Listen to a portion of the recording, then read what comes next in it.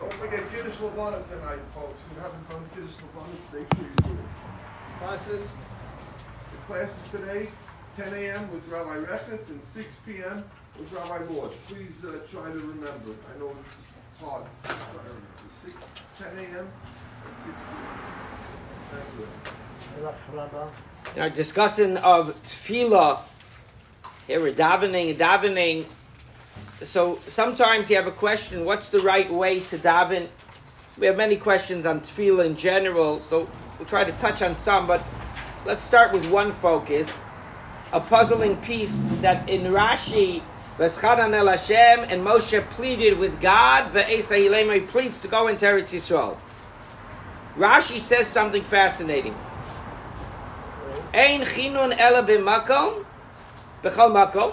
Chinun is a language. There are many languages or expressions for tefillah. It says that you can understand a culture by knowing which words, or they have so many different words to describe something.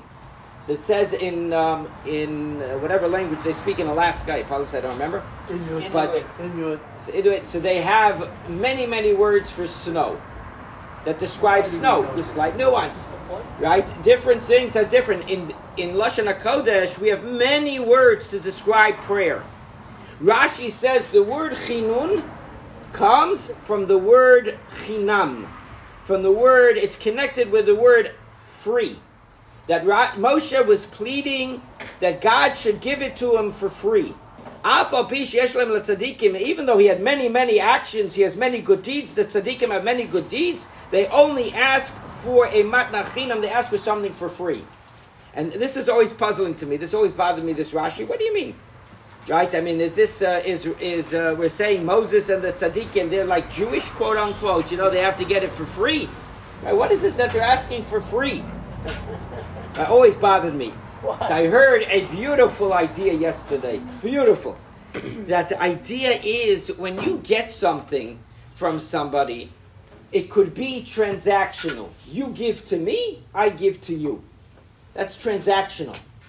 The only transaction that is going to be has an aspect of being one way, it's a gift of love, is when it's given for free. Right? Like we give to a child. You give to a child, it's for free. Right? What do you get from it? Aggravation. Right? What do you get for it? Right? But it's an idea of ava. And that's the expression here, that the tzaddikim, they're not asking for free like you and I, you know what I mean? You want buy one, get one free. No, it's the idea of free is that they're saying they want that there should be a relationship between Hashem and them. They're asking like a ben, like a child, right? Express your love to me. Right, and that's a beautiful idea in tefillah. Tefillah is there, Bezrat Hashem will discuss, is there to build a relationship. That's really what tefillah is about. And here Rashi is expressing it a bit. Moshe is pleading with Hashem. The tzaddikim want a matnat chinam, a gift for free, because that expresses Hashem. That's an opportunity for Hashem to act like a father, like a parent to a child, and give us that gift, establish that beautiful relationship.